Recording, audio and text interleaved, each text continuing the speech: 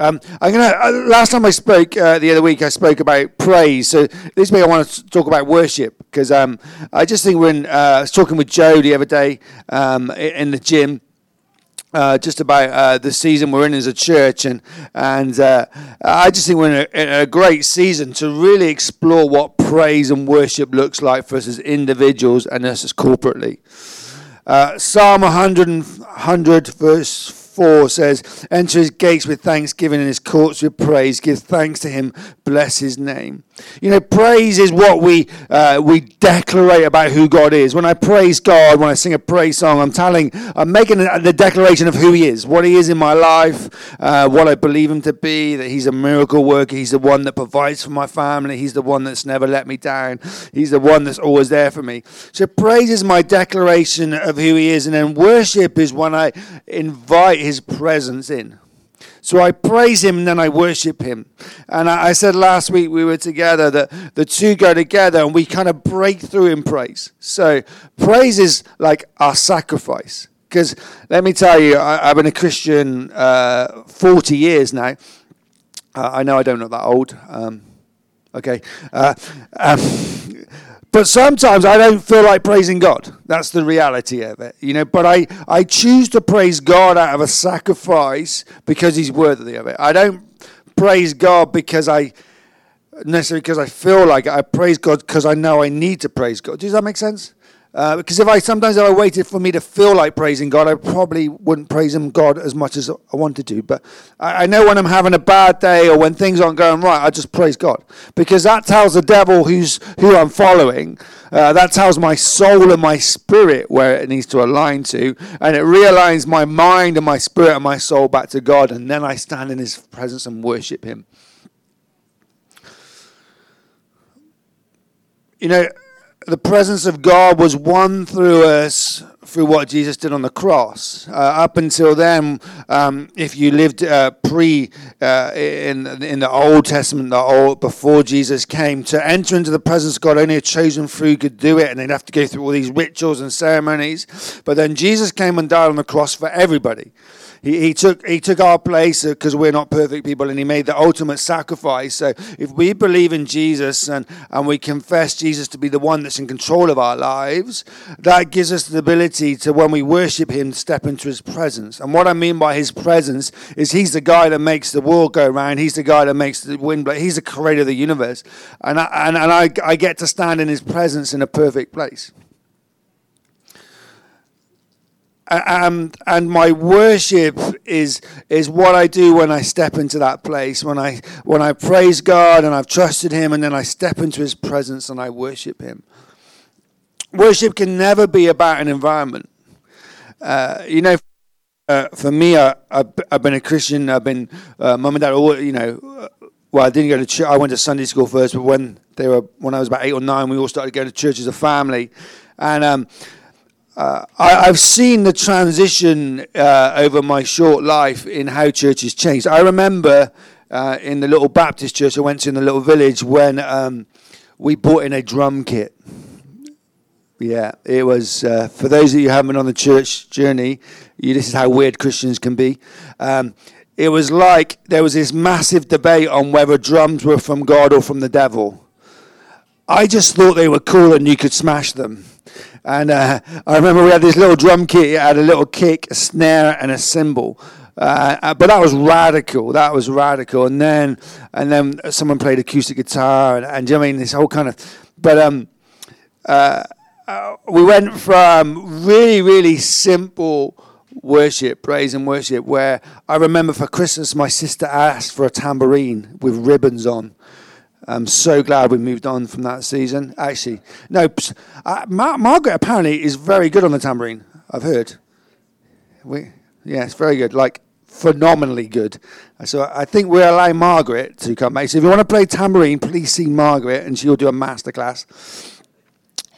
But we evolved and we've gone on this journey. And then when we come to where we are now, a modern church, we can see things like Hillsong, Planet Shakers, and Equippers, and it's gone from a little guy with an acoustic guitar or a girl with an acoustic guitar and a drum set to LED screens and haze and moving lights and all that kind of stuff, which is all fine.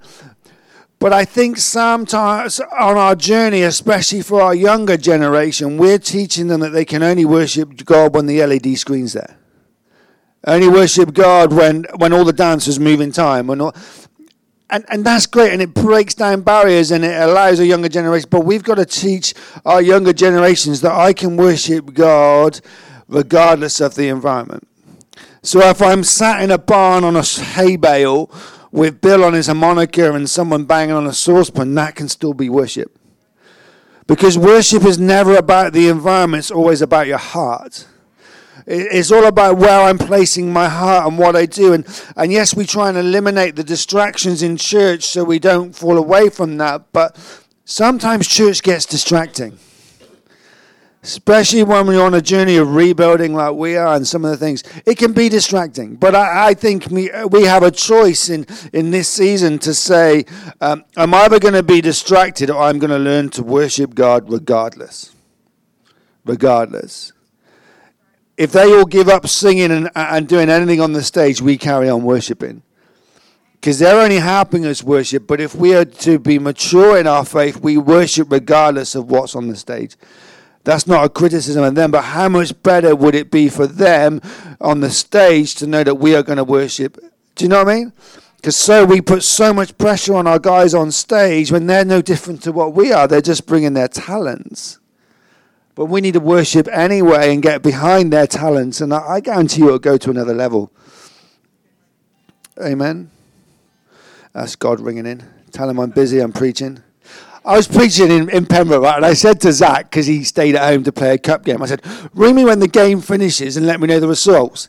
11:30, halfway through, the most crucial part of my phone rings. I thought I'd better answer it because he might have broken a leg. Oh, just tell me what the score was, Dad. I was like, do you not know what I do on a Sunday morning? Oh, yeah, sorry. I'll ring in a minute. If we can worship with all the trimmings of modern church, how much more can we go to the level if we get that stuff? I'm quite passionate about this, of just going back, and I probably certain circles that I mix and will get absolutely slammed for this, but I don't know, there's that song, I'm going back to the heart of worship, and it's all about you. Is it Matt Redman? It's an older song, but the lyrics are perfect. It's all about you. I'm going back. So let's, maybe God is calling us into a simpler season where he's saying, I'm going to take away the trimmings, and then you can truly worship me. We talk about spiritual maturity, and I was just with someone the other day, and they were talking about spiritual maturity, and it was all kind of weird, really. And we often say, spiritually mature people are like the ones that can do these great long fancy prayers that go on for like 3 hours, and they can get all these stuff in. But I think maturity, if you want to see someone who's mature, just see how they worship. Just sit around them. Because there's a simplicity to how they worship. They don't need big long words. They don't need big. There's just a heart of worship on them. And I think worship's not about what any of you think. It doesn't really matter what the person next to me thinks about how I worship God. It's about how I worship God.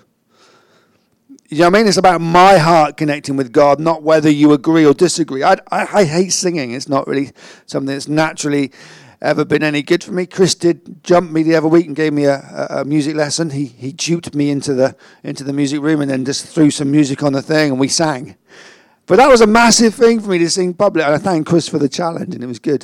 And we're not doing it again. No, we are going to sing. But for so long, I would not worship God because I'd be worried about what people would think of me next to me.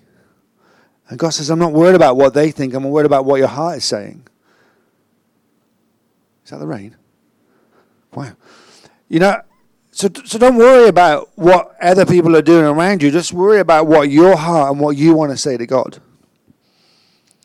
My dad is a very simple working class man, but I've seen some moments in my life where he's just simply worshipped God, and he's just stood there and there's been tears in his eyes and he's just sang a traditional song. But that's his worship. And then my daughter Amber, she's a great singer. She'll worship, she'll bow it out. Everybody in the road can hear. And we're just lucky that she can sing. And I've been to the people in the row and they bowed it out and they can't sing. So we all move along. But you know, it doesn't matter as long as you are worshipping what's in your heart. Amen? You know, we all have a gift of worship. I love the Christmas story. You know, I forgot to say. You know, one thing about the Christmas story is, so if I was the wise men, we know that the story, the nativity story that we show, has got a few kind of artistic licenses in it, really. The shepherds and the wise men didn't turn up at the same time. I'm sorry, they didn't. There was quite a gap between them. But these wise men traveled for probably at least a year from Persia to go and worship a Messiah, a king. So they travel for days and days and weeks on their camels, and they get there. I love the fact that they didn't define their worship by what they arrived, you know, because they've traveled for days on a camel and they get there and they're like, the stars stopped above a stable.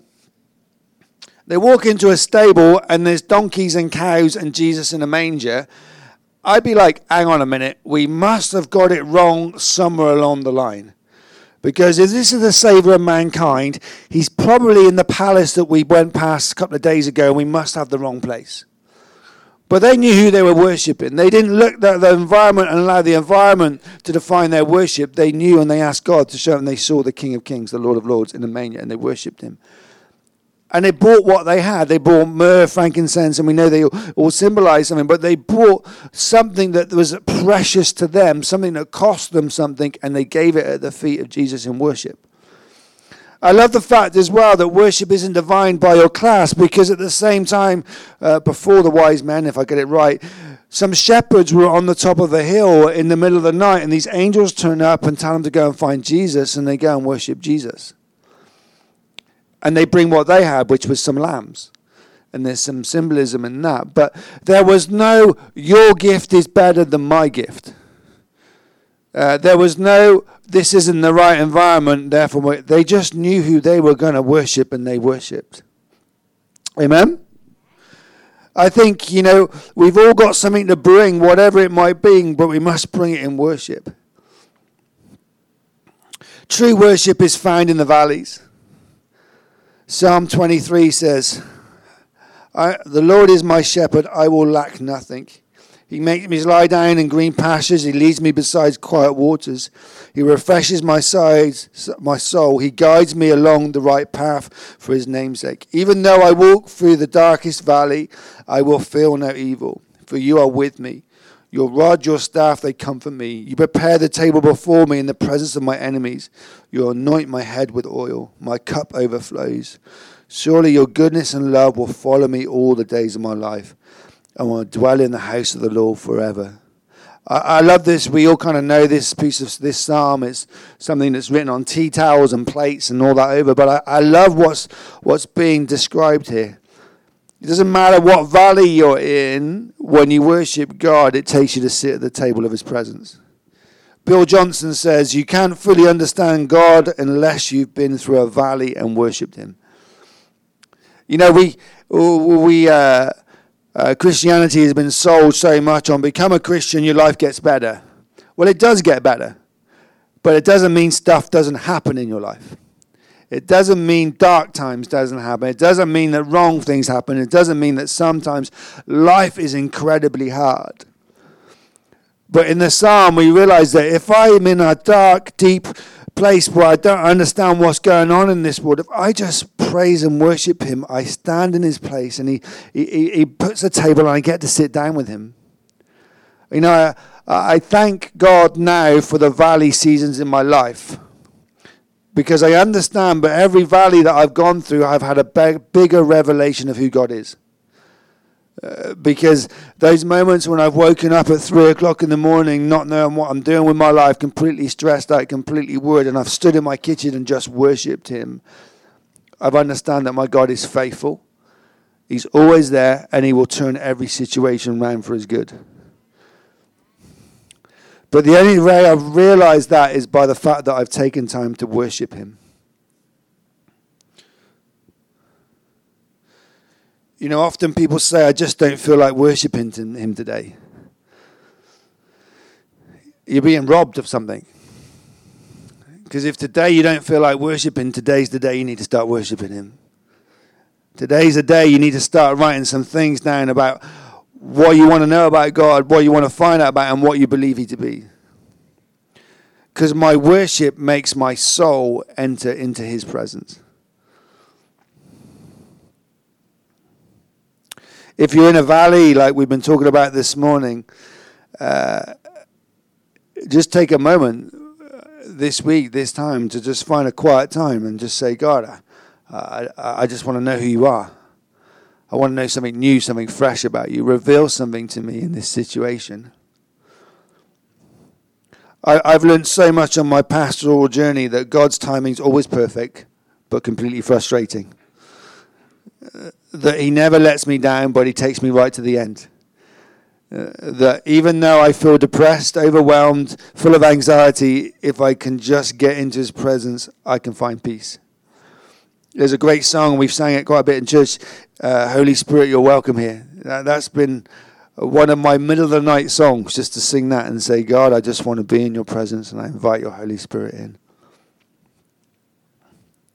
We can worship anywhere. In the Bible, we see this story where Jesus is walking through Samaria and he goes to a well and he finds a woman that is caught in sin and he meets her and they start to have this conversation about who he is and he starts to explain the gospel and talk to her about that he brings living water and that he is the Messiah. And he goes on, he says, but the hour is coming and is now here when the true worshipper will worship the Father in spirit and in truth, for the Father is seeking such people to worship him. So he's saying to her, because she makes this comment about that you Jews go and worship in the temple, you go to this place, and he's saying, yes, that's true right now, but there's a time coming where we can worship God wherever we are.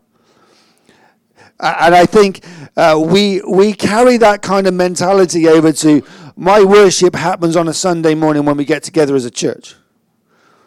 I probably do more worshiping when I'm not in church, to be honest, because I've built a life of worship, because I can't wait until Sunday morning to worship him. This is the worship where we come together as a community and we corporately worship God, but I worship God every day. I worship God. I drop the kids off at school and I usually put some praise music on my iPhone and I have 15 minutes of worship as I'm stuck in the traffic coming back here. I have songs, you know, what was that song that we sang the other day? There was a new song we did, but it just got stuck in my head. Annoying. Do you hate that? But it made me worship all week because I just couldn't get the song out of my head. So I just worshipped every day. I don't wait until I come to church to worship. I worship every day of my life. I worship corporately with you, and there's a certain anointing upon that, but there's also anointing when I worship on my own.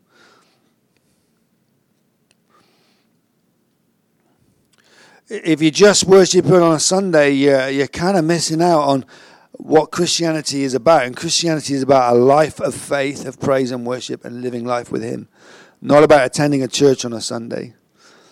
Maybe you need to find some habits in your life. Not walking in the rain unless you want to. But what's the routines? What routine have you got? And you're like, I walk my dog. If I walk my dog on my own, I'm normally sing songs. I sing praise songs, or I kind of make them up. I should write them down. I love it when I go surfing. Surfing for me, out back, no one's around. I'm sat on my surfboard, bobbing up and down. That's why I don't like taking people surfing, because they want to talk to me.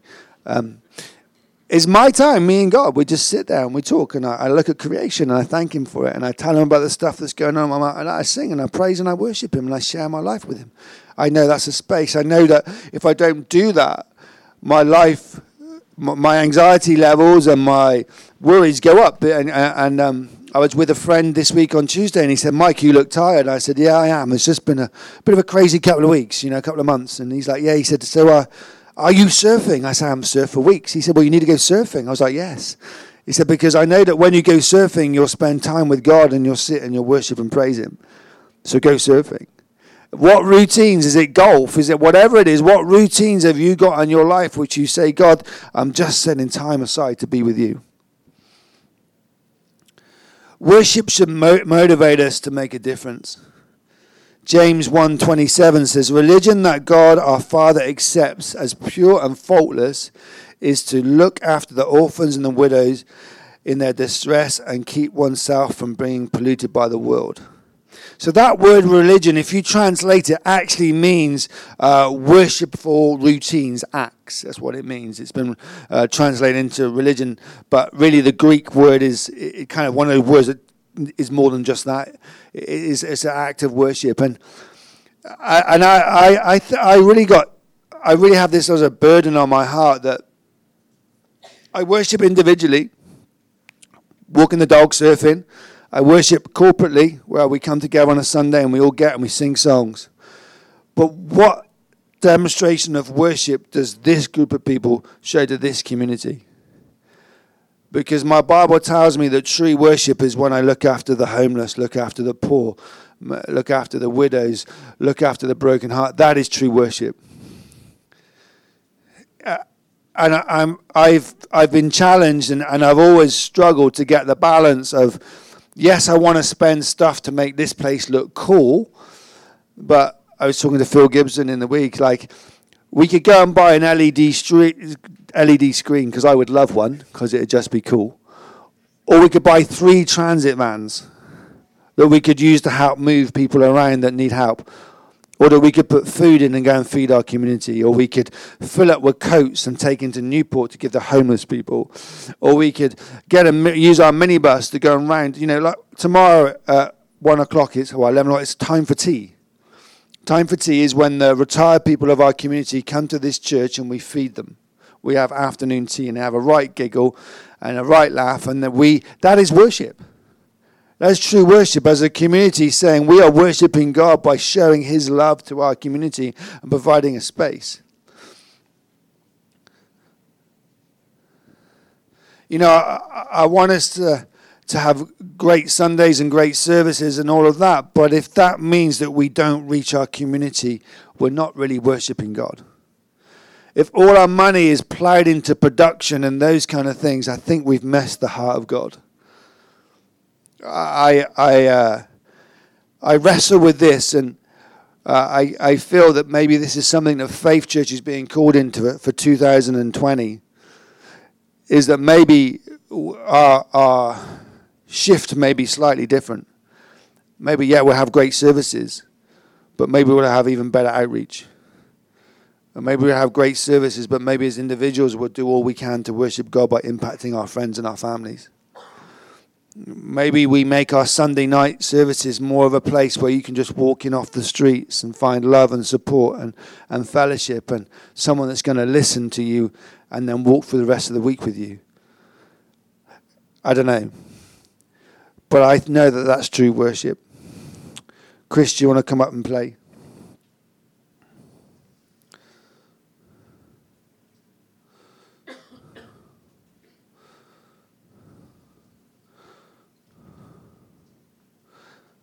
Wales was a nation praised for its singing, its church singing. That's why we sing Bread of Heaven at the rugby. We sing Bread of Heaven at the rugby because if you went back 80 years, that's 60, 80, 100 years ago, that's all they knew to sing. And I think the one thing that the devil doesn't like is when a nation has a talent and they use it for God. So our nation has a talent. If you're not Welsh, like myself, you're adopted into this nation. But this land is known for our praise and our worship. It's known for our singing. So the devil's going to do anything he's going to stop us singing. And I think we need to rise up and, in a simple way, but in a pure way, start to worship Him again. I loved it the other week when Chris sang that song after Remembrance Sunday, just our old traditional hymn.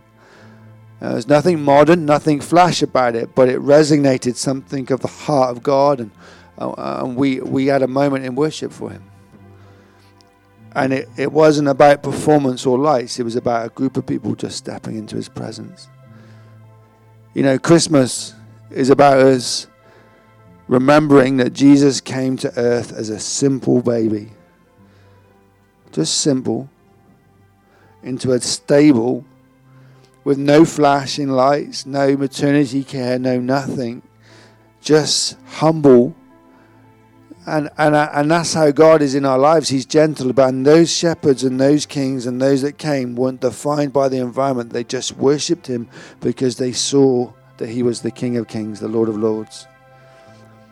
Maybe this morning we just need to step away from some of the distractions that are around us and say, I'm just going to worship you, God, because I know you believe in me. I know you love me. I know you're for me. I know all the stuff that's going on in my life right now, you've got it covered. And I don't really know how that's going to work out, but in my worship, I will trust you. Amen. Let's stand to our feet. I'm going to pray. And then we're going to sing a worship song, can we?